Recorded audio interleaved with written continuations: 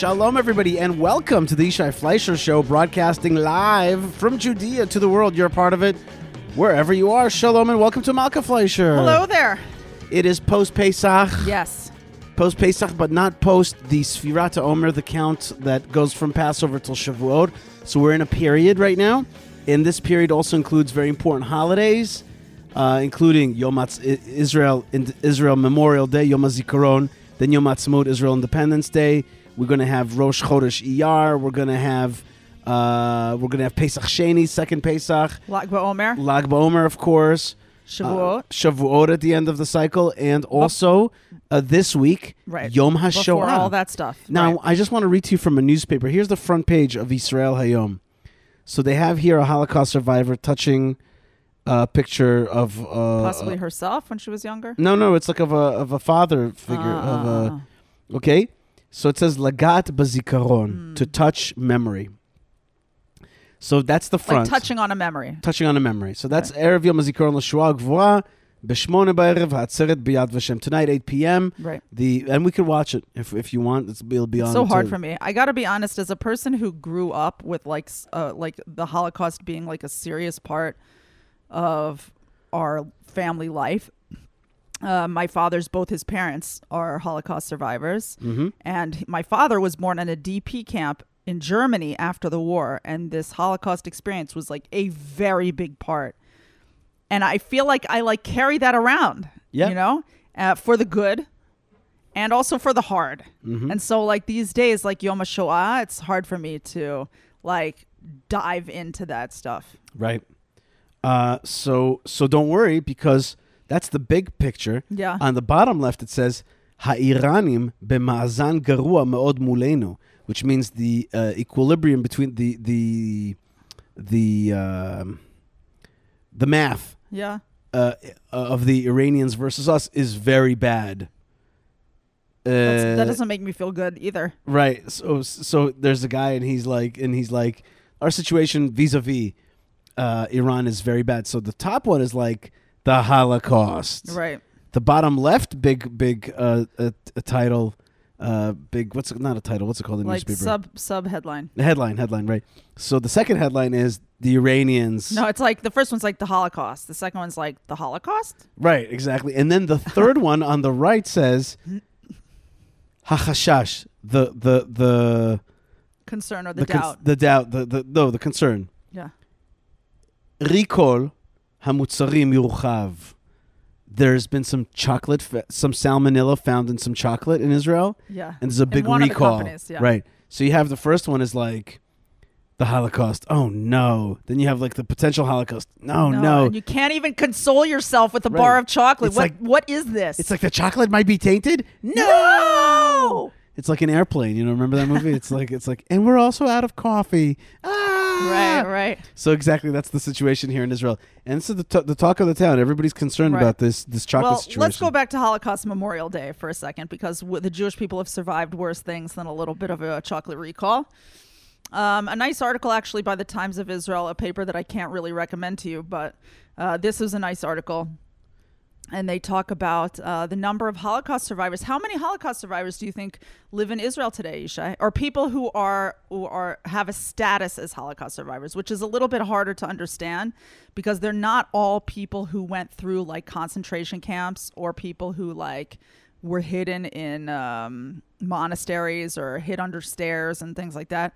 I can't exactly understand all the ways that they measure who is a Holocaust survivor in Israel. But given all that, do you know how many people are Holocaust survivors in Israel? About 120,000. 161,400 people who are living under the status of Holocaust survivor. Mm-hmm. Their average age is 85.5, which is quite young, really, given that the Holocaust happened, finished happening in 1944. Well, not a lot of people make it past that age, Malkah. Just in reality, 85. That's true, but you're thinking about people who were very, very young, right? When they were having this experience. A lot of them. My grandmother, God willing, will be celebrating her 95th birthday this summer, Kiain Hara. Right. But one thing that a little bit surprised me, it says the average age is 85.5. with 31,500 over the age of 90. Mm-hmm. That's just in Israel. Mm-hmm. And more than 1,000 who are over 100. Wow. That's pretty amazing. Wow. But you know what it says here? It says here that over the past year, 15,553 survivors passed away. Whoa. 15,553 survivors passed away, an average of over 42 a day. I never thought of... Wow. We don't count Jews like that, right? No. And yet, I never thought of it that way. You know, when they talk about like the Holocaust survivors, like generation is dwindling, and there was some kind of like a ceremony where they passed the torch on to the next generation, like the Holocaust survivors, like were like, it's your turn now to tell the story, basically because they're kind of having to retire out of telling the story, as it were. But I never thought of the numbers Wow. of the Holocaust survivors that we're losing, and this number is limited, and eventually it will reach zero. Yes. Can I say the same thing to you in a nice way? Okay. Consider that means that 42 Holocaust survivors made it to be buried in the land of Israel. That's nice. And to see their life full. Don't make me cry. I can't deal with this. You know, full Yes. with kids and very, very grandkids, nice. etc. And so, in some nice. way, it's like a celebration. Every one of those Holocaust survivors who passes away in the land of Israel is a win. Right. They're a Hitler. winner. They're a winner. Right. And it's just Right. like we died Although here. I have to say that, I'm sorry, I'm not interrupting you. not in your camps and not in your ovens and not in your Cyclone B and not in your bullets. It's just like we're here and we're going to be surrounded by our children, our grandchildren. We're going to be coming into this good land and be buried forever, eternally in our good land. And so you were not successful, Mr. Right. Hitler. Having lived out a long right. A life long in years. A little bit more information. First of all, it's interesting that that over the past year, it says that the Survivors Authority, there's an authority that deals with these things here in Israel. The Survivors Authority spent over 5.7 billion shekels on survivors in the past year. 4.25 billion as direct benefits and grants. Now, it's not like all these people are living in castles on the beach.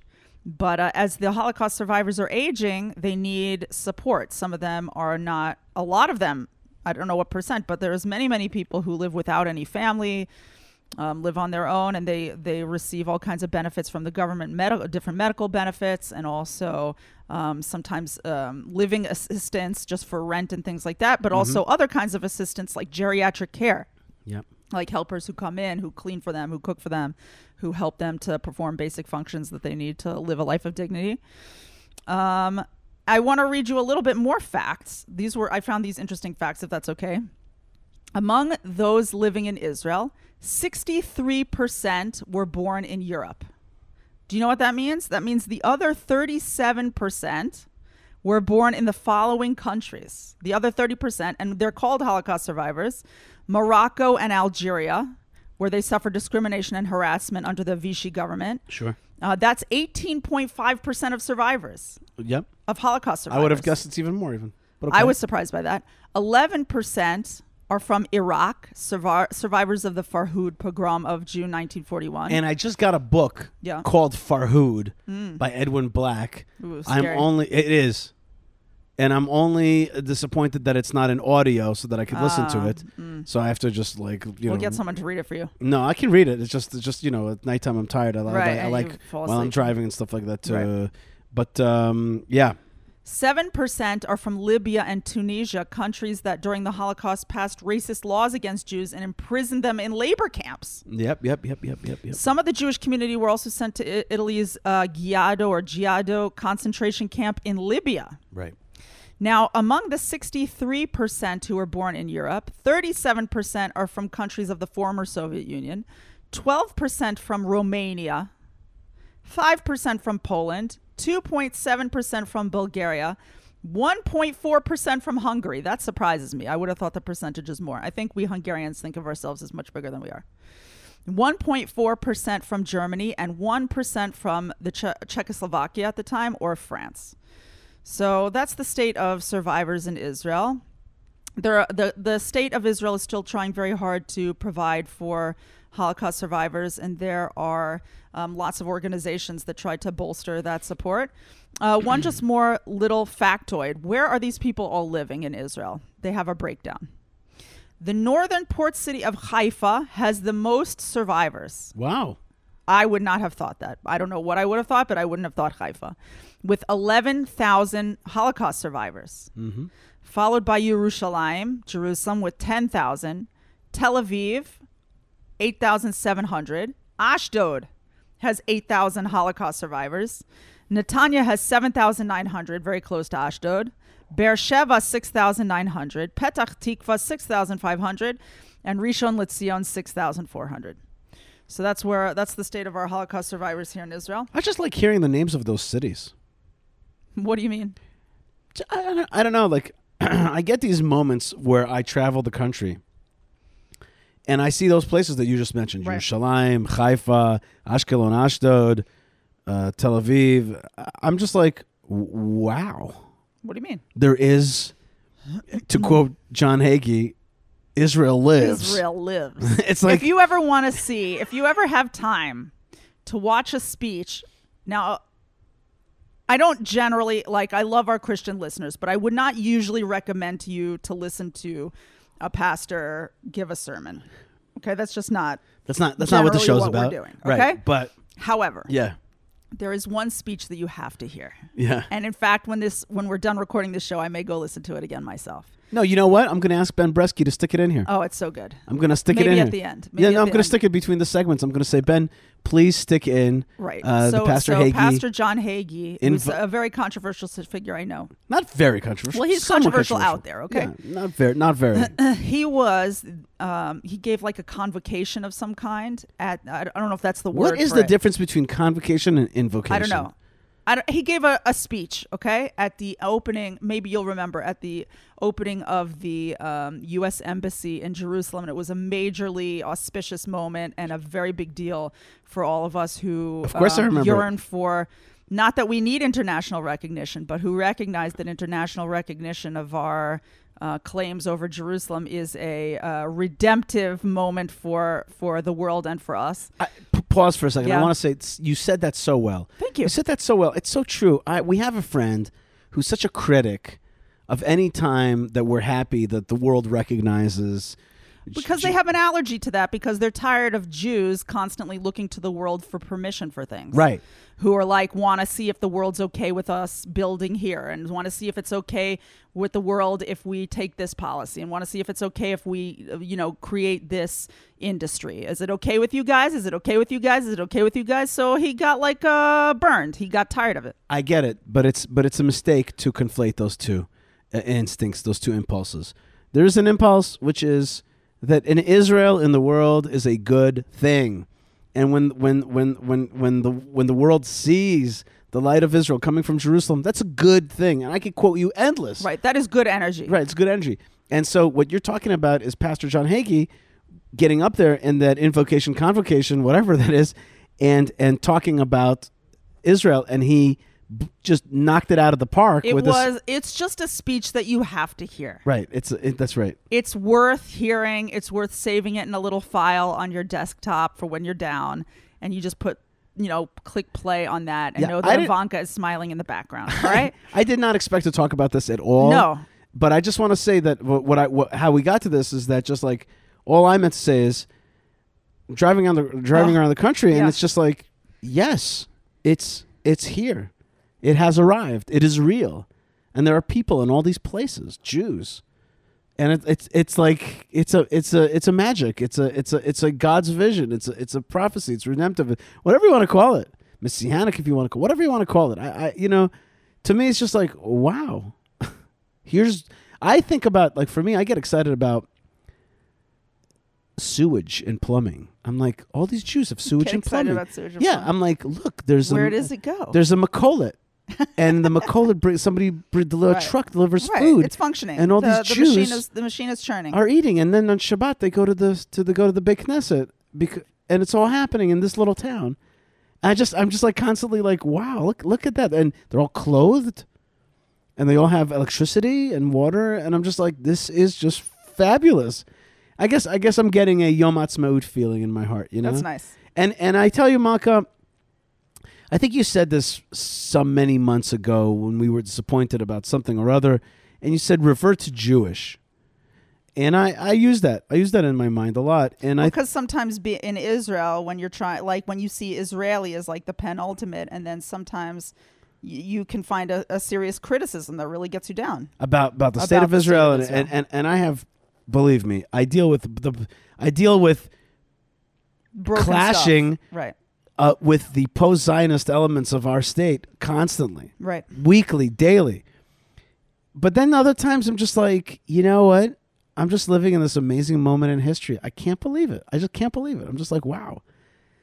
And I think about all the folks that work so hard to get here, and so many people gave their life either emotionally and all their time and only for a greater goal, a goal outside of themselves.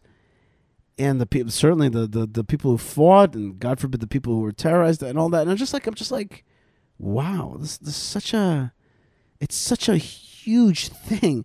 It is. And yet, Yishai, we cannot rest. No, we cannot rest because sometimes the fight for Israel is still very much ongoing. You bet. But it's also, to me, and I have the honor and privilege of being amongst the people who fight for the land of Israel and the state of Israel and promote the state of, etc. But there's got to be a place in your heart where you're like, if we don't fight, then we could be destroyed.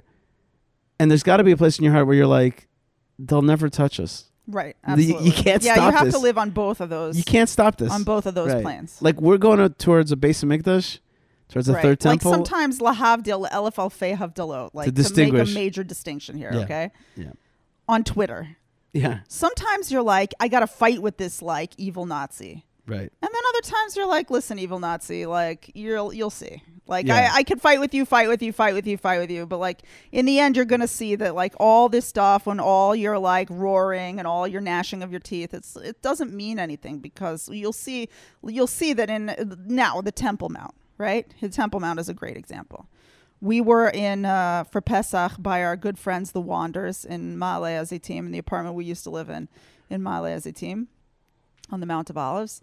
And on the second day, like the first morning, basically, that we were there. So we came in the night, right? And then you wake up in the morning. There was a Palestinian flag on the Dome of the Rock, over our holiest site on the planet in the universe. Not to mention the night before, the shrill death march cries of Allahu Akbar coming, but it's not like screaming, like it's not like God is great. It's like, no, it's like we're gonna kill people. We're gonna kill people. That's what it sounds like. So, and you know it, and you know they believe it, and I believe them, right? So, like on the one hand, you see this thing, and you're just like you have your head in your hands. It's like Tisha B'Av. You're just like, where are we going? Like in a little bit, we're going to have Yom Ha'atzmaut and Yom Yerushalayim. And on the radio in Israel, they're always like, Harabayit Beyadenu, Harabayit Beyadenu. They play this famous audio of Matagur when the paratroopers conquered the old city of Jerusalem and lit on top of Harabayit and made it. Then they went down from Harabayit and made it to the Kotel. And it was like the biggest moment for the Jewish people in 2,000 years, right? Except possibly for the establishment of the state of Israel.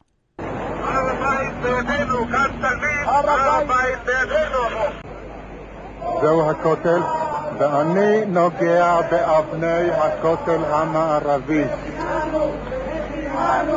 איחדנו מחדש את ירושלים המבוטרת.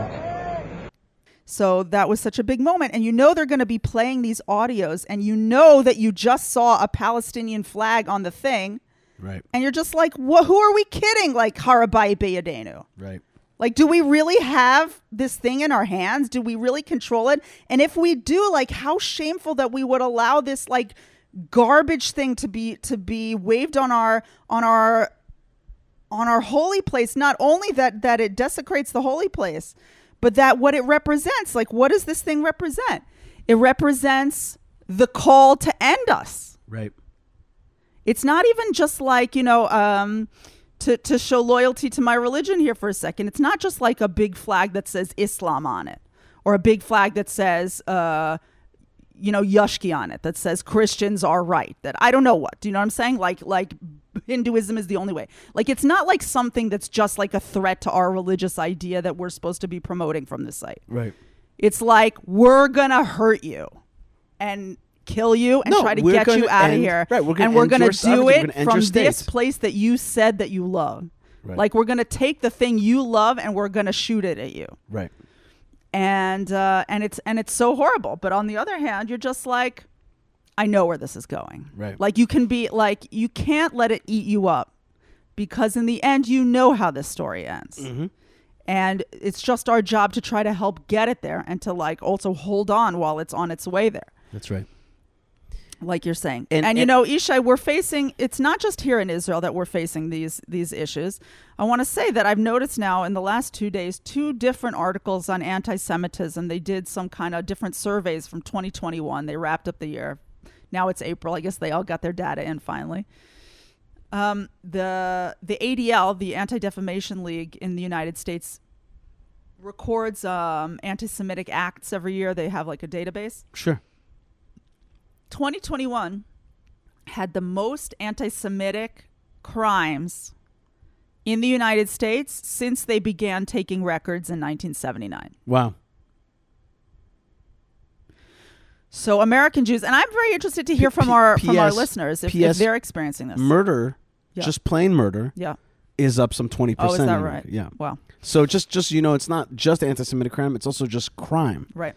And I heard a whole discussion about that. So there's definitely growth in lawlessness. Right. So I'm here on an article from Israel National News. They're talking about, on the eve of Holocaust Remembrance Day, the Center for the Study of Contemporary European Jewry publishes its annual report on anti-Semitism worldwide. And to cut it down for you, they're basically saying that there were massive upsurges in anti-Semitic acts. And they list in the United States, France, Canada, the UK, Germany, Australia. It happens to be that 2019, when there was Operation, what was it called? Protective Edge? I can't remember what the operation was. The war in Gaza, the last war in Gaza. There was an even greater surge in certain places, like France. But nonetheless, 2021 was a hard year for Jews worldwide. Right. And, as we're just hours away from Yom HaShoah, we kind of want to look back on it as this like black and white picture thing that happened a long time ago.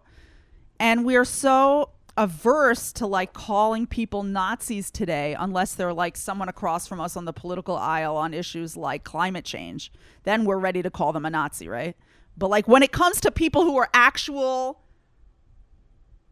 like, let's do a plan to annihilate the Jews, then we can't draw the parallel because we're so afraid of like hurting this kadosh word, which is Nazi. We're so afraid of like invoking the name of the unspeakable name Nazi, or comparing anyone to anything real, or learning the real lessons of the Holocaust. And this thing with never again, you see the issue of never again being morphed into all these things. Never again should people hurt people. That's yes. Okay. I sign up for that. People should not hurt people, and people should not genocide other people. Okay, I can sign up for that. But that is not what never again means. That is not what never again means.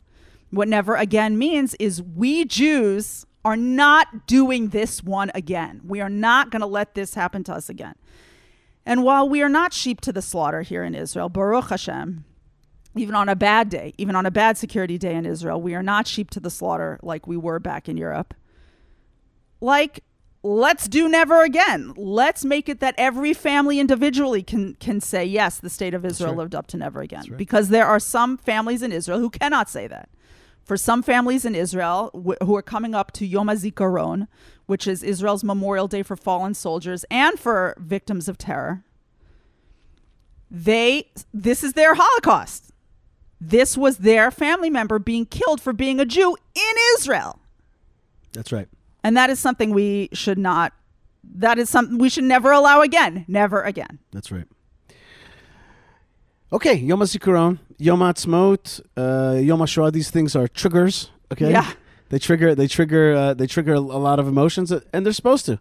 They're meant to do that. And at the same time, everything you just said, I think you may have forgotten the we said that you have to keep both things in your mind, which is the other side, which is like wowie zowie. Just wowie zowie. Well, wowie zowie what? Finish it up. Wowie zowie, Hashem has brought us home. Wowie zowie, he has built up this land as he's promised. Wowie zowie, he's in gathering the children of Abraham. Wowie zowie, it's the prophecies are coming true. Wowie zowie, like we're on the way to our third temple. Wowie zowie, like we are so grateful to be, Don't say wowie zowie anymore. Yeah, that we are. It's actually pronounced wowie zowie. Yeah. Okay, but any case, speaking of all this stuff, you know, all this talk of the Holocaust and the state of Israel and the challenges has made me hungry. And I just want to say that my good friend Chaim of Prohibition Pickle has now launched his website. Ooh. That's right, Malkah. That's right. What is it? It is called prohibitionpickle.co.il. Prohibition Pickle, that's right. .co.il. And basically, Shabbos in Eretz Yisrael must be with Prohibition Pickle, okay? It's part of your Shabbos experience. And you and I are going to Hebron this Shabbat. We're touring a big school. I think that we should go to Prohibition Pickle and pick up some stuff for Shabbos. I say go crazy, okay? And now I've told you in the past that Prohibition Pickle is on Instagram and on Facebook. Now it is a website, and it is up and running. Yishai, I hear you salivating. I am hungry, truthfully, and that's good. And I'm looking forward to Shabbos. That's also good. And I'm looking forward to some Prohibition Pickles. So check it out. Great herring, great salami, great pickles, amazing variety of pickles. And I saw him even experimenting on Instagram with some new kinds of pickles. That's what Chaim's all about. So check it out, prohibitionpickle.co.il. I see it. Wow, what a nice website. Of course, you knew he was going to make it nice. Yeah, good for him. You knew he was going to make it nice. That's what he's like. He makes it all nice. He makes the food nice. He makes his branding nice as well. Wow, Yishai, you won't believe this website's so beautiful. All right, let me see. Oh, yeah. Oh, my gosh. That is so... Look at... You should go to this website just to see something nice. Just to see a great website, okay? That's really great. So check out prohibitionpickle.co.il. It's just great stuff, and you can follow them. And it's more than food, and it's a lot of fun, and it's a great opportunity, and it's a great business. And you help support a local business here in Judea. Right. And you can also send some to your favorite show hosts. You could always send a Shabbat gift that way. That's a lot of fun. Hurt. No one would get hurt in the making of this deli platter. That's right. And there's platters, there's cakes, there's fresh cut food, there's green salad. You haven't eaten yet today. You don't have to read them the whole... Yum, yum, yum. Yeah. There's knishes and stuff like that. Any case, great stuff. Check it out. And speaking of food, you also have to water it down with something. And you could support the Yishai Fleisher Show by going to buymeacoffee.com/Yishai. Oh, I forgot to say... If you actually on Prohibition Pickle write the word Yishai as a coupon code, you get 7% off. Oh, like the 7th day, like Shabbat Kodesh. Mm-hmm. And then when it comes to food, that's actually a lot of money. That's money, especially if you're ordering like a platter for somebody. That's right. That's definitely some cash. So that's very exciting. And do me a favor. I just want to show Chaim that indeed advertising with us is fun and useful. So get in there and order something. Order something for a soldier if you know any soldiers. That's a lot of fun. Imagine that. We can also deliver things to Hebron if you're sending it there. Absolutely. All right. I also want to thank the Jewish community of Hebron, hebronfund.org, speaking of, and we are doing great things right now to beautify the land of Israel, especially Hebron, which is the tomb of the fathers and mothers. And I want to tell you that I heard a Zohar. Ooh. Zohar said, if somebody Kabbalah. knew... This is Kabbalah. If somebody knew who Jacob was, who Jacob is, the other name of Israel, if somebody knew, the Zohar says they would lick the ground for 25 miles around and walk on all fours, licking the ground until they would get to Marat Machpelah. Meaning to say, it's like, what are you making that face for? It's there to say to you. I just have never heard anything like that before. That is a completely new idea. If you knew what the holiness of this place was, if you understood who Jacob was, and 25 miles, or is that kilometers? I don't remember if it was Parsaot or Mil, whatever it was. It's a lot. It's a big old distance of just like walking on all fours just to get close to this thing. Wow. And you can just take a bus there today. That's right. So that's hebronfund.org. We have great tours every Wednesday by the venerable and legendary Rabbi Simcha Hachbaum in English from the David Citadel in Jerusalem, to Hebron and back, stopping at Kev Rachel as well. So that's very important. You wouldn't know about this stuff if it wasn't for the networks that help us get the show out to the world. And we are involved with a lot of great networks. I'm involved with jns.org, a great news syndicate which gives you Israel news and Jewish news. Very important. So that's jns.org. People ask me all the time, where do I get good news that makes sense? So jns.org. The good folks at jewishpress.com put out our show every single week. And so thanks to Stephen, the editor at jewishpress.com, they put out a great content and a great email, the Jewish Express. And also the folks at Israel365.com are the ones that are also promoting the Israel Bible, which is the creation of Rabbi Tully Weiss. And the Israel Bible is an amazing product of a great Bible, a great Tanakh, with Hebrew, with English, with transliteration of important verses, and with commentary specifically about the land of Israel as the Bible describes it, the importance of it, the centrality of it.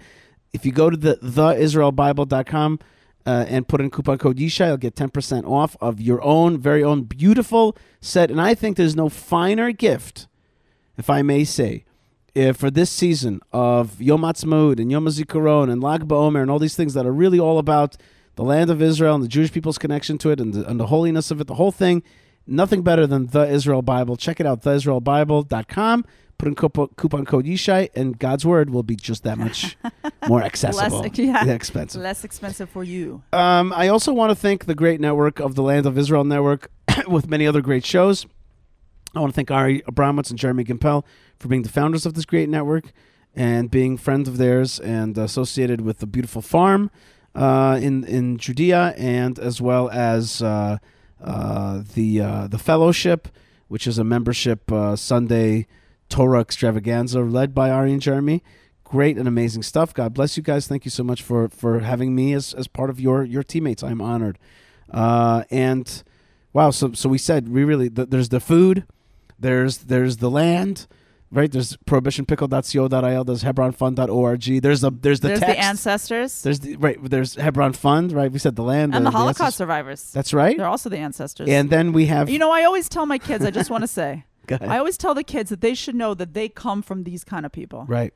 Absolutely. And that if they can make it, you can make it through anything. That That's we right. can make it through anything. And you look at these people, they made it through anything. And if they can make it through anything, so can you. But you got to get by with a little help from your friends.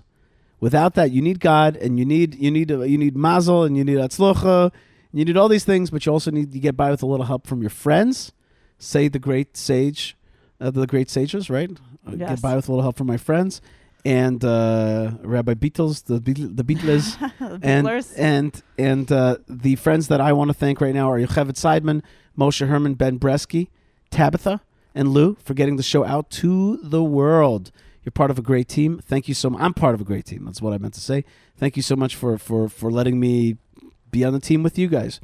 And the other teammates are, of course, you, our beloved friends and listeners and brothers and sisters from around the world. Thank you so much. Please write me an email, yishai@yishaifleisher.com.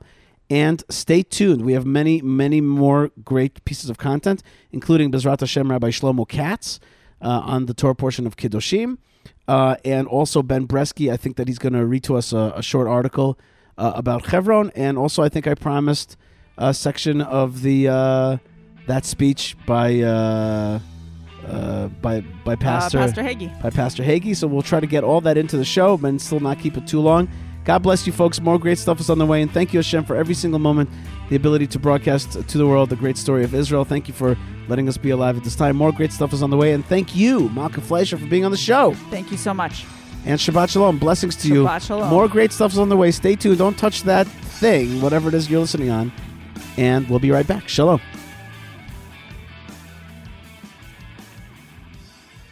To now offer a closing benediction, I'd like to call upon Pastor John Hagee, founder and senior pastor of the Cornerstone Baptist Church in San Antonio, Texas. Pastor Hagee.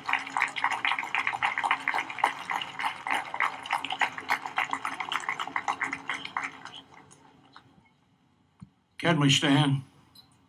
Our most gracious Heavenly Father, God of Abraham, Isaac, and Jacob, the God who calls the stars by name and measures space with the span of his hand, the God who is the King of the universe. We gather here today to thank you for the joy of living and seeing this glorious and historic day. We thank you for the state of Israel, the lone torch of freedom in the Middle East, who lives and prospers because of your everlasting love for the Jewish people. It was you, O Lord, who gathered the exiles from the nations and brought them home again. It was you who made statehood possible. It was you that gave a miraculous victory in 1967 when Jerusalem was reopened to worshipers of all faith. Jerusalem is the city of God. Jerusalem is the heartbeat of Israel. Jerusalem is where Abraham placed his son on the altar of the Temple Mount and became the father of many nations. Jerusalem is where Jeremiah and Isaiah penned principles of righteousness that became the moral foundations of Western civilization. Jerusalem is where Messiah will come and establish a kingdom that will never end. We thank you, O Lord, for President Donald Trump's courage in acknowledging to the world a truth established 3,000 years ago, that Jerusalem is and always shall be the eternal capital of the Jewish people. And because of that courage of our president, we gather here today to consecrate the ground upon which the United States Embassy will stand, reminding the dictators of the world that America and Israel are forever united. We thank you for our ambassador, David Friedman, and pray your anointing upon him as he opens the doors of the U.S. Embassy to receive the nations of the world. Let the word go forth from Jerusalem today that Israel lives. Shout it from the housetops that Israel lives. Let every Islamic terrorist hear this message: Israel lives. Let it be heard in the halls of the United Nations: Israel lives. Let it echo down the marble halls of the presidential palace in Iran: Israel lives. Let it be known to all men that Israel lives, because he that keepeth Israel neither slumbers nor sleeps. As King David prayed 3,000 years ago, we pray for the peace of Jerusalem and all its inhabitants. Let the name of the Lord be glorified today, for the defender of Israel today, tomorrow, and forever is here. Can we all shout hallelujah? Amen.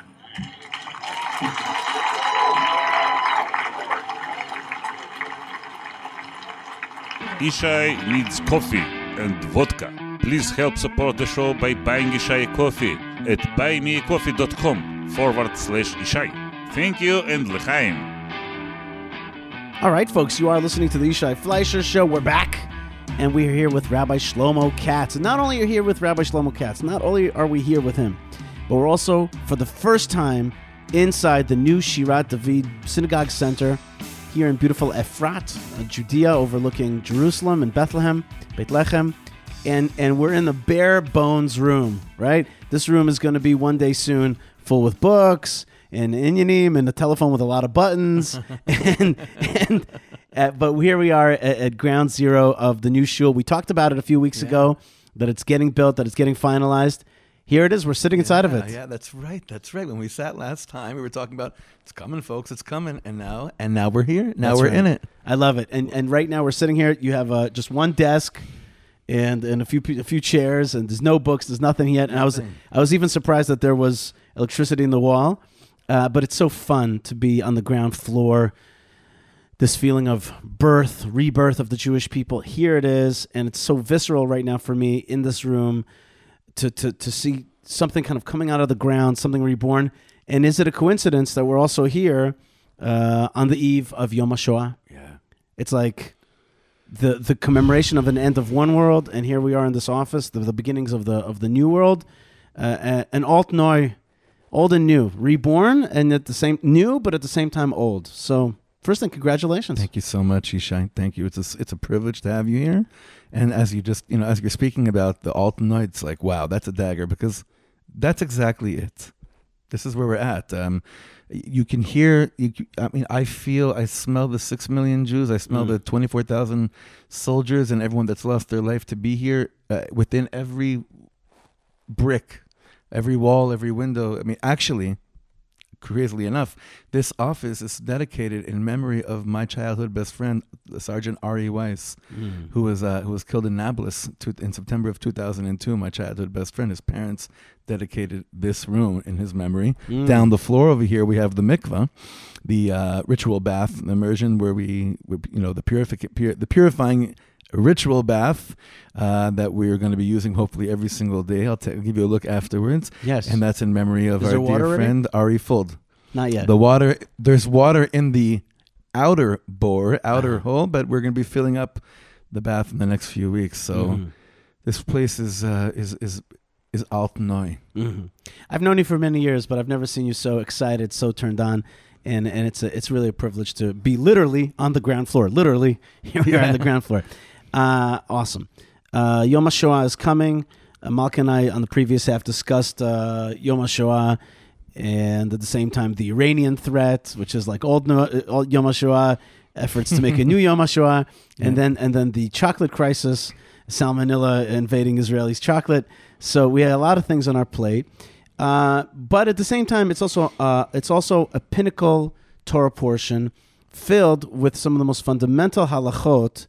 And Rabbi Yitzchak Etshalom says these are one of the 3 parshiot. You know Rabbi Etshalom? From Los Angeles, of course. You know what? I only met him one time, but you should know I'm a big fan. Oh, wow. He's a gadol. God, he's huge. A gadol. Yeah. I don't know what he's doing in Los Angeles. I'm sure there's a story there, but he is a gadol. In any case, he says, there's 3 pinnacle halachic Torah portions. This is one of them. And it's all about how to be holy. Right. That's the name of it, be holy. Kedoshim. That's right, to be holy. And then the Ramban throws in and he says, yeah, you would have kind of known these things. It's about being holy it's about being separated or more holy in what is already given to you, what you're allowed to do. Like, you can eat. How do you eat? You can have marital relations, but be careful with that. You can have old people in your society, but how do you treat them? So it's like another step. This is how to stay holy. That's right. Right. Yeah.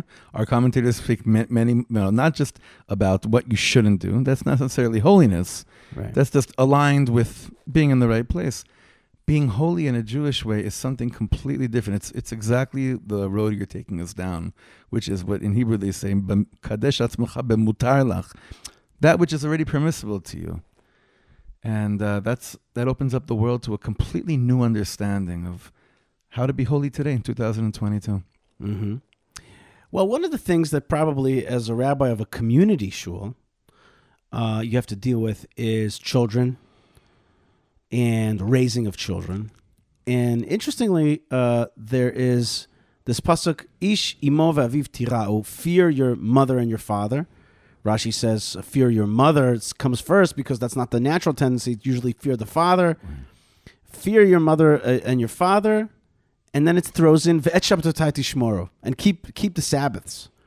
Ani Hashem Elokecha, I am Hashem your God. I feel like that has everything to do with the synagogue like this. It's like honor your father and your mother, the tradition, and keep the Sabbaths, right? This is when we gather here in the shul. So what do you think about that pasuk? I just recently learned, I think it was earlier this week, that, the Lubavitcher Rebbe, I saw something that he said.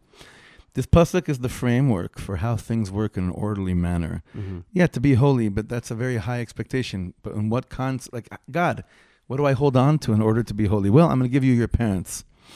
I'm going to give you people, and then I'm going to give you time. And then I'm going to throw myself in there. So I'm going to give you personal relationships, which can be very difficult to make holy, as each of us have mommy and daddy issues. And I'm going to make that a commandment. And then et Shabbatai tishmoro, the weekends are going to come and you're going to want to be like, listen, I'm not going to desecrate anything. I just want to be peace out. No. Sanctify the times. Sanctify time. And then obviously space, which is God filling the whole world. Ani Hashem. So the Rebbe says, It's the framework where within these three things, parents, the Sabbath, and a relationship with God, everything can find its place. That's what I saw earlier this week. That's great. That's really great. There's now the Torah portion is a litany list of tons of stuff, so I had to go out beforehand and kind of pick out what we would talk about. But let's talk about this for a second, which is don't swear in my name falsely. Don't throw my name around too much. Don't use it falsely. It doesn't say it, but implicitly it's I am truth. I am truthful. Use your speech properly. The word in Hebrew for desecrate is a very interesting word because it can also mean empty. Mechilalta, halal. When there are a lot of people that speak about God, and you see it's like they're carrying empty words. Empty. There's nothing in what they're saying, but they use the G language. They use the God word, so they think they're holding rank. When in essence, those are people you have to be careful from the most because that's the most confusing. Listen, when someone comes to you in the name of evil and he speaks evil, it's not so confusing. When someone comes to you in the name of God and spews words of God knows what, in our region we suffer from that all the time, in the name of Allah, in the name of God, that's making empty, that's creating an empty space. That's the desecration of godliness. So I think that when there's a space to make God's name great and you don't, that's a chilul Hashem. That's bringing emptiness, empty air into the room. But sometimes that's tricky, Sometimes you're like, it's like the word smurf, Like you keep using it. It's like, sometimes you're like, I want to tweet this out. I want to put in the name of God, but I'm afraid that if I overdo it, it'll start sounding too, preachy. Too preachy, yeah. Anyone that's in the social media world has to be very sensitive to that. But when it begins to, how would you say? When it begins to make you neche, when it makes you, when it handicaps you, then it's the other side really messing with you. If you have something that you really need to share, right, in the name of Hashem, in a loving, peaceful way, but you're thinking, what is this guy going to think of me? Right, you're already lost. So you have to have a lot of tremendous, what we call siyata d'shmai, help from above, to know when to turn on your holy audacity. And at a certain point to trust the process. You're not an NBA fan as much as I am, right? Or not at all, right? Well, when I was younger. Right, but who'd you have? The Knicks? What'd you have? Yeah, the Knicks. The Knicks, I'm sorry. Right, I had the Lakers. I'm from LA. Right. I know success. Sorry. But there's a team in Philadelphia called the Sixers, the 76ers, and they're going through a rebuilding process, which has been going on for quite some time. And the motto that the whole franchise put out was, trust the process. A Jew that's speaking from his heart through the rhythm of Torah, because they know that they really love the people of Israel, has to trust the process the Torah already prescribed, knowing that it's not about them, but it's about the Word of God. And once it's not about you, begin to share. As long as it's about you, you may make God's name seem completely empty. I like that term, trust the process, especially since we were starting the show saying, we got Holocaust Remembrance Day, and then we got this new shul. It's a process. It's a long process. Oh boy. I didn't want to get into this too much because I talked about it in the last 2 weeks, but I've really come to believe that the word Kedoshim, or Kadosh in general, actually has another meaning, a hidden meaning, which is eternity. Be eternal because I'm eternal. Plug into eternal laws, and you will stay eternal as a peoplehood if you keep these holy laws. I never heard that before. That's beautiful. And therefore, and that's the process. If you stick with me, and sometimes you hear people say, sometimes I saw somebody tweeted on one of my tweets, and he says, he was ripping me a little bit, and he was saying, you Zionist folks are not enough into Torah. Don't you know that the Torah will, save you, and that's the real victory of the Jewish people. It's the real eternity. I wanted to say to him, yeah, no, you're right. Like, don't think I don't disagree with you for a second. But there is also at the same time what we have to do in our time. But in any case, back to the idea, trust the process. The process is long. The process of the Jewish people is long, and we're just one piece of it, right? But I think it's pretty safe to say we are The quintessential piece. Why do you think that we were lucky enough to be born in this time? Oh, I'll never know. I think about it all the time. I really do. Listen, my grandmother, my father's mother, jumped off the train on the way to Auschwitz. Why did she have to say goodbye to her mother and sisters in a tiny little cattle car that ended up in the gas chambers, hiding in a church afterwards for a few years at the age of 18, 19, and yet her great-grandchildren get to be born in Yerushalayim? Why? That's an amazing story. Okay, so we have this great time that we're living in, and yet we are filled with pettiness oftentimes, as you can see, by the way, in Israeli politics, which I think is oftentimes pettier than the great time that we're living in. We live in a time where we kina, tava, kavod, we have jealousies, we have desires that are kind of lustful and also petty and selfish and self-honor. And then the Torah comes out and he says maybe according to Rabbi Akiva here, central psukim of the whole Torah, Lo tisna et achicha b'levavecha, do not hate your brother in your heart.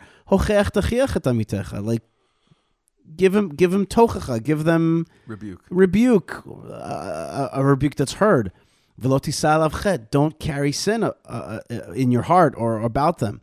Lo tikom, do not avenge. V'lo tito, take revenge. Et bnei amcha, your fellow nation. V'havta l'recha kamocha, love your brother as yourself. Ani Hashem, I am God. Rabbi Akiva says this is the central verse in the Torah. Love your neighbor as yourself. Right. Interesting that the word re'acha is translated as neighbor. So let me ask you something, Yishai. What was the address you grew up on in the States, in Jersey? Sean Court. What number? 17. 17. Love thy neighbor. Is the Torah telling you have to love whoever lived on Sean Court 19 and 15? And the answer is yes. What do you mean, yes? That's so cheesy. The Torah, why does Rabbi Akiva say the whole Torah is based on this statement? Because as much as it's beautiful and it's wonderful to love the world, that's a great aspiration. What is it all based on? Can you love whoever is your neighbor at any given moment? Whoever is your neighbor at any given moment, that's all the Torah expects you to love. Now, you and I are sitting here in an office in Efrat in a shul. We would love to say, no, we're going through the whole thing. Am Yisrael, everybody, the whole nation of Israel, and all the people of the world. It's a beautiful aspiration. It's not what's written over here. So in this case, it really, even though re'acha means friend, like re'ah, the translation's coming to tell us is your neighbor is, I think that puts everything into the right perspective. Can you love whoever is next to you at any given moment? Mm-hmm. At any given moment, whoever's your neighbor. Because if that's how you live your life, then Rabbi Akiva, now you understand Rabbi Akiva is saying this is what the whole Torah is all about. When you tell a child, don't do that because you wouldn't want somebody to do that to you, and you even, or maybe inverse that and say, if you do that kind of bad energy, that will happen to you. Right. My Rabbi Mike Ford doesn't like it when I use the word karma, but I think it's karmic. I think it's a very powerful lesson. Again, trust the process. There's a process in this world. There's a boomerang. There's a power in this world. Right. You do something, it comes back to you. You do good, you send out good, broadcast good, comes back to you good. You do bad, it comes back to you in the same way. The Torah is replete with midah keneged midah, zelu matzah, tons of that. That's right. And when you teach that, it's almost like you teach that the world is created with a system. Mm-hmm. There's a universal system that's out there, and if you do bad, it comes back to you. Do good, it comes back to you good. And maybe that's what this pasuk is saying here. I think at the ending of the pasuk tells us so exactly. Ani Hashem, like I'm right there. I am the process. V'ahavta l'recha kamocha. Why? Well, Ani Hashem. It's me that really is the center of this. So I also don't love the word karma only because I don't know why. Okay, two rabbis are against it. I'm gonna have to drop it now. No, I don't know. Is it too new agey? I don't know what it is, but the Torah is filled with it. So it is like, the famous story when the convert came to, was it Hillel or Shammai? Hillel said to him, Kol ma shesanui alecha al ta'aseh lechavercha. Whatever's hated on you, don't do to someone else. That's the whole Torah. Right. Because it does boomerang. But if we know that's true, with pain, there's also something that's called or chazer, light. That when you give out light, Now, even if we can't see it, that's where faith comes in. It says, even if I can't see that the light is boomeranging back at me, I trust the process, and I know that it's on its way. Even if I don't feel it yet, it is on its way. We're living for our children, even if it's not by me. It's like, did my grandmother see the boomerang shining light coming back to her? Well, we hope she sees it now. That's what we want to believe. She trusted the process. Right. Yeah.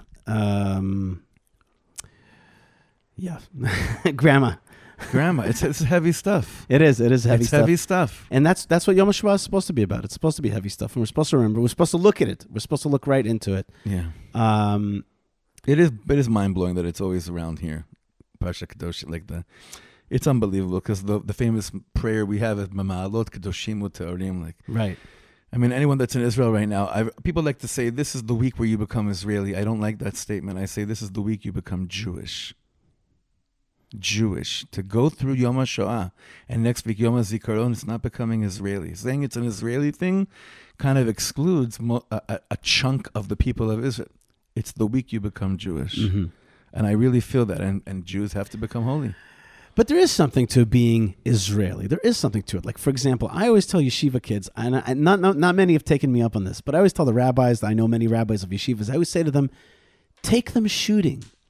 Take them shooting. Just go to Caliber 3 and have a shooting day. Because something happens when you go shooting for the day. Like, you're like, oh, I'm a defender. I'm a warrior. Right. Yeah. And it takes you out of Teaneck.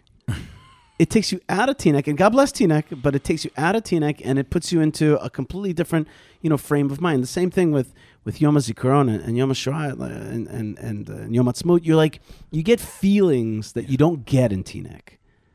That is true. You don't get those feelings. You don't get to get those feelings. True. They don't. Maybe they do it a little bit. I remember at Yeshiva University, we tried to do it. We did yearn to do it. Is that an ice cream truck I hear outside? Is that? Sounds like an ice cream truck. Yeah. I was just taken back to my childhood at 17 Sean Court. All right, let's keep going. Okay, here's one I really like. Here's one I like. Er chukotai tishmo. Keep my immutable laws, my chakika laws. Immutable. Yeah. I've been looking for a good one. Okay, good. Thank you. Yeah, laws that are chiseled in. They're not moving. They're not here for you to figure out. That's, by the way, Rabbi Shalom. He Very explains nice. that. Yeah. Very nice. So, okay, keep my immutable laws. Don't try to mix breeds, hybrid your animals, your cattle. Don't mix species in your field. Ubeged kilaim shatnez, and these clothes of wool and linen, a mixture, lo ya'alecha, cannot go upon you. Somebody was telling me that shatnez was like a dead mitzvah until like the 80s. Some rabbi in like Muncie, New York, was like, "Oh my gosh, this is a big thing," and he started creating this shatnez-free lab, and like it became a thing. He brought it out of nowhere. Okay, Wow. Remember, and you would send your jackets in for, and then you would get a return shatnez-free. So God's like, listen, you got to keep my laws, and here's the deal. I want you to be careful with mixtures. I'm just warning you, it's 2022. Right. Okay, just as long as we're clear that we may not be PC right now. Right, okay? exactly. Okay. And he says, and that's why he starts off with, that's why he starts with the words, Er chukotai tishmoru. Right, like there may come a time where you may say this, it will not be cool. You will be, and recently you yourself, I don't want to get too deeply into it, you yourself were part of a group of rabbis that had to send a letter, 15 rabbis, had to send a letter to a head of a city who was asking questions about how the city should relate to the LGBT community. And there was a signaling there that there's more acceptance of this. And you were one of the signatories on a fierce letter, loving, respectful, loving towards people who are in the LGBT mindset, world, whatever you want to call it. And yet with serious pushback. It was not a PC letter. No. But I myself, and Malkah as well, were very proud. We were very proud, and we let all our rabbis know that we stand with them because they took a brave step into non-PC world. You did. You gave me a lot of koach. You and Malkah reached out also. You gave me a lot of koach. She told me, she says to me, these rabbis are under fire right now. Not everybody's going to be behind them. It was a defining moment of, let's understand kilayim. Let's understand, this is a very good thing. Let's understand what this is all about. Loving and accepting everyone is not kilayim. Right. You have to love and accept everyone. That's don't get confused. Changing a chok, changing et chukotai tishmoru, in what do you call it? Immutable law, for the sake of saying that's true love, has been the downfall of modern Western society in this last century and a half, but really the last half century, meaning the last 50. It's Why should I stop? Why should I stop a chok? Why do I have to change God's laws in order to love someone? I don't, but it takes wisdom. And it also takes very much a sense of being very shalem, complete inside yourself, knowing I really do love people. I love them enough to not care what they think about me. Mm-hmm. And we're living it now. It's a very deep situation that we're still in, but there's actually, it brought out a tremendous unity amongst the it's already more than 15 rabbis. We met with the chief rabbi 2 nights ago, and it's going to be very interesting. But as long as it's that with the toda'ah, how do you say that? With the consciousness, with the consciousness awareness, that this is all love and nothing else. Right. If there's an ounce of that, it's not so much love, but there's like personal vengeance or whatever. Then stay away. Don't speak. Don't al tishavu bishmi lashav. Don't speak in God's name, right, when you're not sure it's coming out of love. Right. Yeah? That's what you just said now is 100% correct. It's also part of your worldview and part of the personality, not only your inner personality, but the public persona. But from a different perspective, so I'm only saying that in order to not put words into your mouth and to put them into my mouth, I also think that there are times where you can be made aware of the war against God, the war against classic values, the erosion through these type of things. And so therefore, sometimes you have to, we're not talking about love now, we're talking about la'amod b'pirza, to hold on and to say, hey, I know what this is about. This is trying to erode my classic values. I know where this leads, and this leads to the undermining of my synagogue, of my community, of my culture, of my peoplehood. And God's like, be careful. This could come upon you. This war of kilayim, and you got to stand against that. I think to myself, the Greco-Roman period was surely like this, if not even more. That's right. You had mentioned to me when we spoke, and it's true. But Yishai, even that, the underlying theme there is, I love the Word of God. Meaning, I have to stand firm. I have to be very clear. But even that has to be loving, from a root of love. That's what I mean. Very good point. Speaking of love, I was in the mikveh. Speaking of love, I was in the mikveh. Wow, is this the most non-PC show you've done? That's why people listen. They want to have a good time. Anyway, listen to this. I'm in the mikveh, and I'm going around about my business really. And somehow my eye catches that the guy showering next to me had a tattoo of the 10 Commandments on his left shoulder. Oh my gosh. It wasn't the words. It didn't have the words of... It was Michelangelo. No, it was the 10 Commandments in the 10 Commandments, in the 2 tablets, but it just said Aleph, Bet, Gimel, Dalet, Hey, Vav, Zayin, Chet, Tet, Yud, okay? It didn't have the psukim. No, it didn't have the phrases, okay. But he had it on his upper left shoulder. And it was just in the beginning of Sphira. I'm like, baby, I'm going all the way to Shavuot. Okay, I felt the 10 Commandments. Now, at the same time, so this guy's got the 10 Commandments on his left shoulder. At the same time, the Torah says clearly, "Ktovet kaka lo titnu bachem ani Hashem." Right. Yeah. Actually, it starts off interesting. It says "v'seret lenefesh," which is like making cuts, like razoring your soul. Yeah. Right. But usually, what it means is somebody died and you start to beat yourself, and there are religions that actually do that. Sure. Don't do that. And I think from another place we understand, don't take death overly harshly. Right. Somebody's, even a beloved one's death, at the end we believe in Hashem, we believe in an afterlife. Don't in this world give in to that energy. And also in general, Jewish people don't believe in death too much. Uktovet kaka lo titnu bachem, but don't make a tattoo. Right.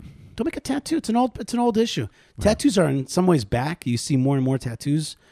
So why is the Torah like no tattoo? Even the 10 Commandments to tattoo, which is laudable. Yeah. Well, and I actually have a friend who's a good buddy of mine who's listening to the show right now who needs a little bit of a refuah shlema. My friend Miriam needs a refuah shlema, and she's got some tattoos.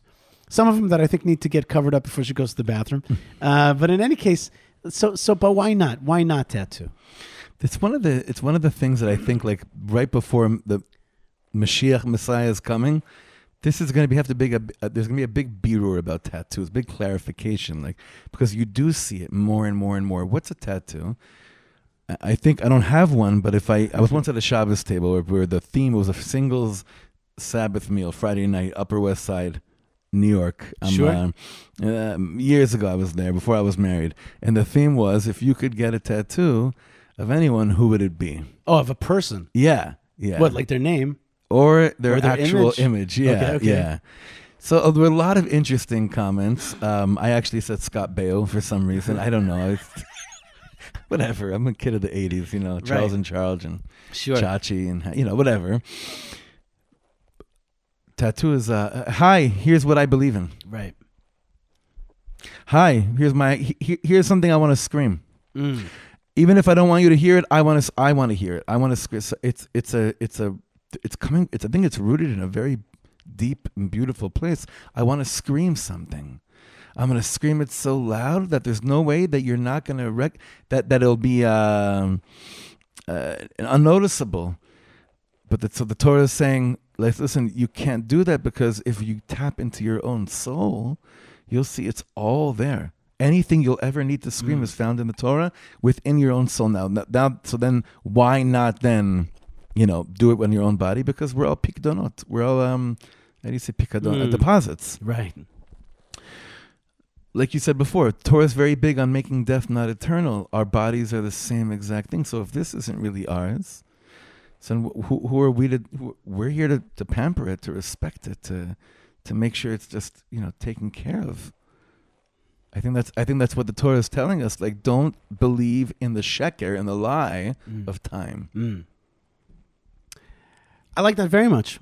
I maybe just a thought came to me that, like, don't lock yourself into the thing that you're thinking about that time. That's a very deep one, and that's something that thank you for reminding me, because many people that I know, they don't regret necessarily that they have a tattoo. They regret what the tattoo was, because they locked themselves in. I once saw a guy, I couldn't believe this. I was at a concert, and some guy comes and sits next to me. I'm about to go up and play, and I see he has a tattoo of a name of a girl named Shirley on his arm. I'm like, is Shirley your mother? He's like, no, it's my ex-girlfriend. I was like, well, when did you guys break up? He said, last week. I said, when did you get this? He said, 2 weeks ago. I'm like, okay, listen, I mean, what you do for love, right? Everything's right. Aval, yeah, people change. You have to be open for that too. Right. That's right. People change.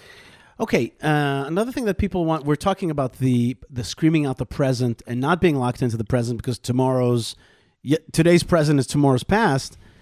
Similarly, there is a deep rooted yearning in a human being to know the future. And in this parsha, in I think 3 different ways, it just says, stay away from that. And here's one of the verses. The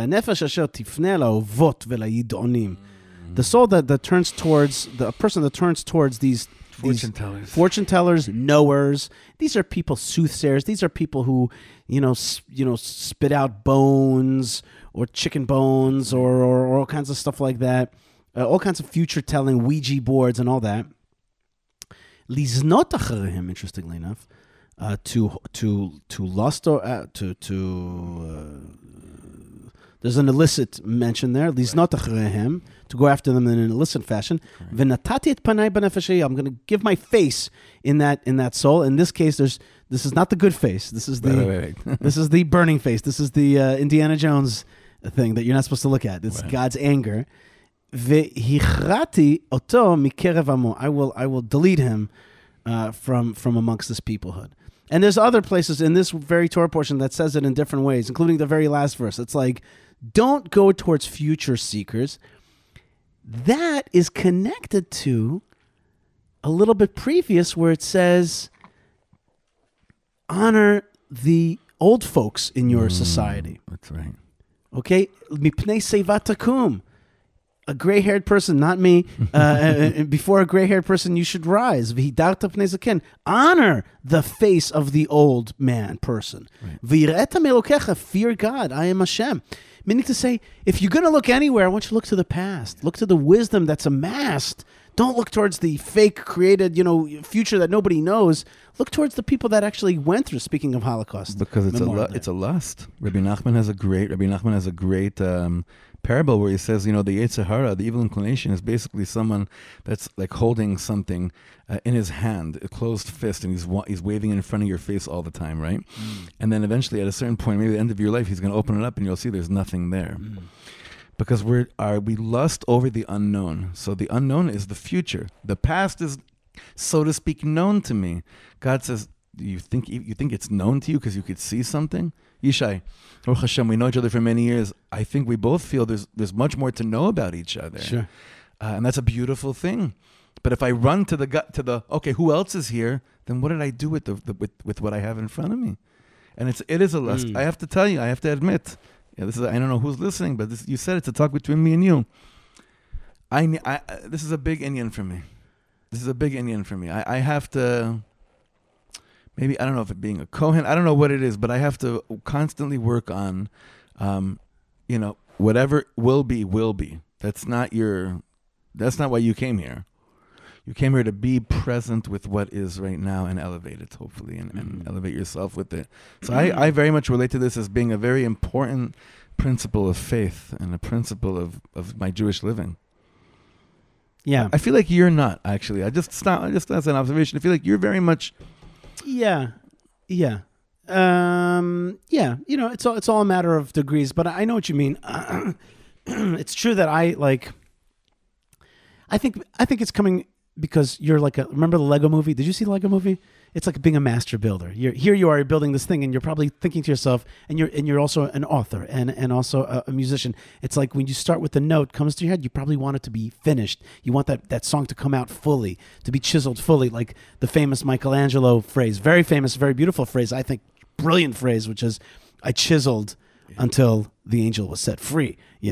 Like you want it to become to fruition, to completion. I too, like when I'm working on a project, I'm like, I just want that thing to happen. And there's frustration when it's not yet done. Yeah. It's an imperfect. Yeah. But that also comes from a good place. It comes from a place of knowing that there's a godel hasha'ah, there's a great time, and there's opportunity, and we want to milk it. There's something. There's something I want to do it. But there's a difference between that and being like, give me the future. Give me the right.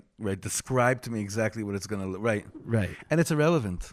It also is a fallen fruit of it's God. It's like I want to be God. I want to know what the future is. Give it to me. Yeah, it's snaky, but it wraps itself up in a very holy envelope. Like, hey, no, you want, for the sake of everyone else, you want to know exactly what it's going to be like. It's a snaky move. Mamash. Tov, we'll finish up with one more verse. And again, folks, I really want to recommend that people dedicate the time for this week's Torah portion. Dedicate it on Shabbat. Dedicate it with your kids. Go through it. Challenge your kids. Read to them these verses. Ask them what they think. Get them to start thinking about these verses, because just saying these things and having them kind of bounce around the mind is incredibly healthy. Sorry about the stuff in the throat, but I didn't consult the soothsayer to know that was going to be a problem. Let's go to one of the end verses of the Torah portion. And it's an interesting verse. I like it a lot. Sometimes I imagine like the verse of the day. I wish there was the verse. I wish I could compile all the verses that I love, and this verse will be like over. There was that every night, and when there was just one channel here in Israel, it was called Psuko Shel Yom. That's Do you remember that? Sure. The day would end with Psuko Shel Yom. Yeah, that was a beautiful thing. Yeah. You're right. And there was a guy, he would read it like the Omar. Was that him? No. Dani Pe'er. Right. The Omar like exactly. That, right? So anyway, the verse is chapter, we're in the book of, if I didn't say it before, Torah portion of Kedoshim, book of Vayikra, Leviticus, chapter 20, verse 24. V'omar lachem, I said to you, atem tirshu et admatam. You'll inherit their land. Ve'ani etnena lachem, I'll give it to you. So it's not that you'll just fight for it. I'll also give it to you. Lareshet otah, to inherit it. Eretz, zavat, chalav, udvash, a land flowing with milk and honey. Ani Hashem Elokeichem, I am Hashem your God. Asher hivdalti etchem min ha'amim. I separated you from the Gentiles. I want to tell you an amazing thing that happened yesterday. Please. Yesterday, I had to go talk with the great Tzipi Schlissel, an incredible woman in Hebron, author, guide, mother of a lot of kids, and also granddaughter of a survivor of the Hebron Massacre in 1929, and daughter of a rabbi that was murdered, Shlomo Ra'anan, who was murdered in Hebron, and she came back to Hebron to raise her family there. Her husband's the head of the Kollel, and her father was the great grandson of the Rav Kook. That's right. So she knows Rav Kook. It's in her blood. It's in the it's.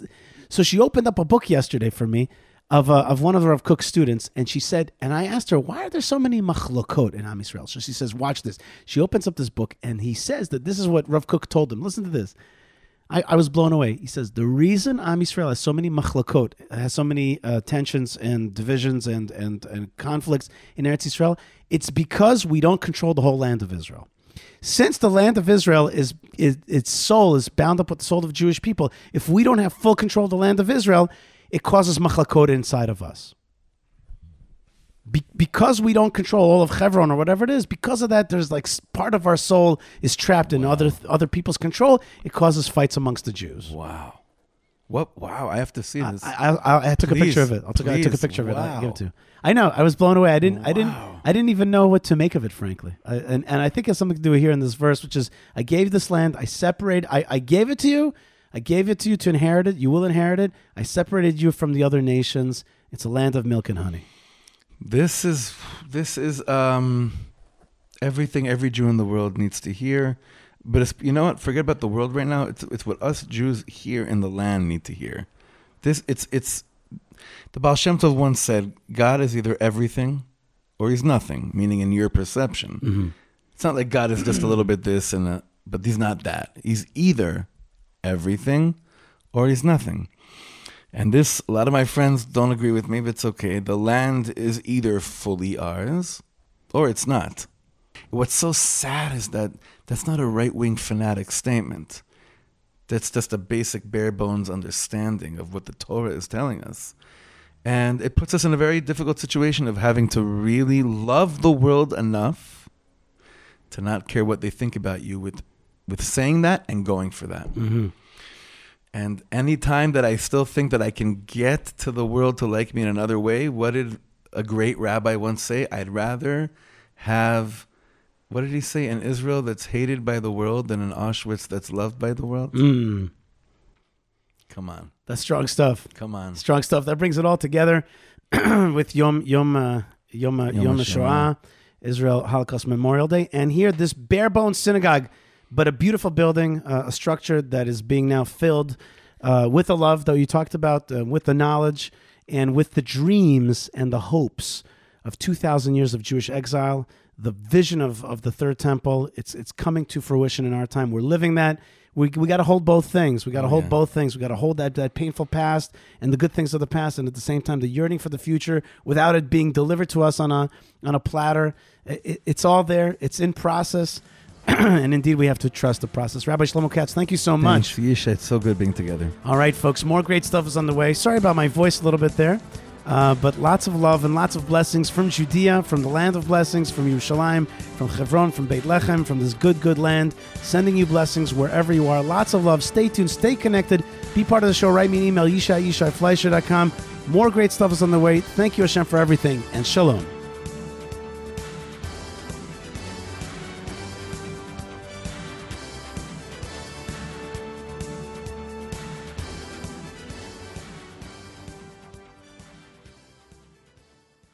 Enhance your faith, deepen your understanding, align your destiny with the Land of Israel.